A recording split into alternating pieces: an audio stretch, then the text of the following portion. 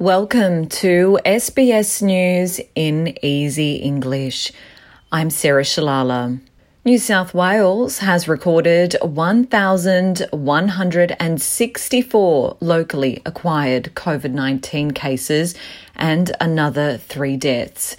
67% of residents in New South Wales have received at least one dose of a coronavirus vaccine, with Premier Gladys Berejiklian saying she hopes rising vaccination rates will see families reunited for Christmas this year. We want to get to that magic 70% and 80% as quickly as possible. So it's so critical for all of us to have a more hopeful spring by making sure we get those vaccination rates up. Once we see first doses get to 80%, we know that we'll be able to reach that target, and it's so critical for us. Over 135,000 tests were done in the last reporting period, with most new cases still concentrated in southwest and Western Sydney.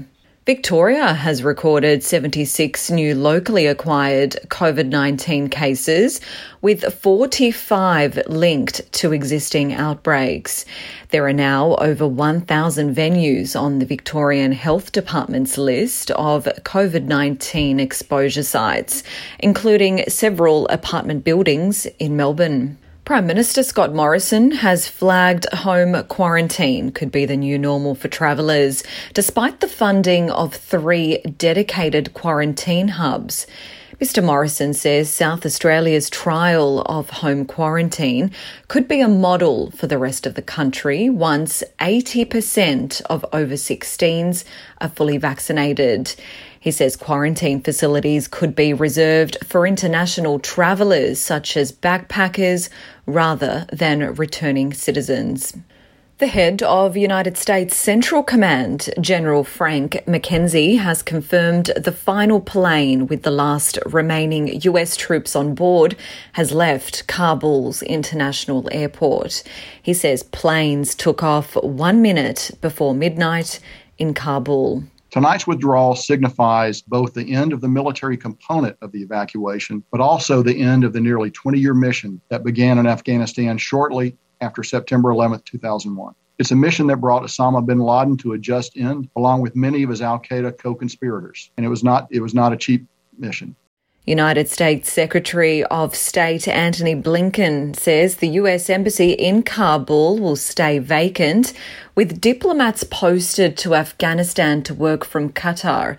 Mr Blinken thanked members of the military for their courage during the withdrawal process, noting that the most recent US service members to die were only babies when America began its mission in Afghanistan 20 years ago. And the world saw how our diplomats rose to the challenge. US service members in Kabul did heroic work.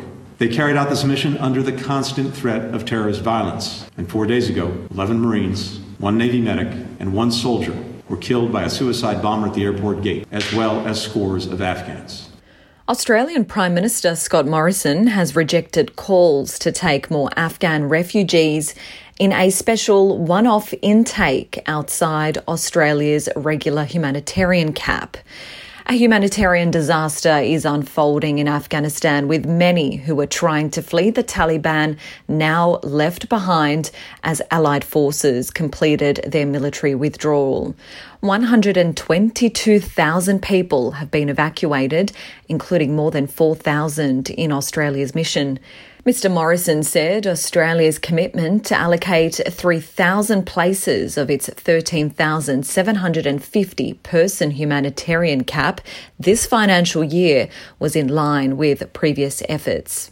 To sport now, and the Queensland Government has granted border passes to more than 100 NRL players' family members and league officials as the border with New South Wales remains closed. A chartered plane arrived from Sydney yesterday despite health orders prohibiting anyone but essential workers who have had at least 1 vaccine dose entering. Premier Anastasia Palaszczuk distanced herself from the exemption process, saying the Chief Health Officer granted them. Ms Palaszczuk also defended the government's decision to allow Australia and India women's cricketers into hotel quarantine ahead of their series, despite a 2-week halt of the quarantine program due to capacity strain. Ms Palaszczuk says it isn't related to the cap, which is used for domestic quarantine. I'm Sarah Shalala. This is SBS News in Easy English.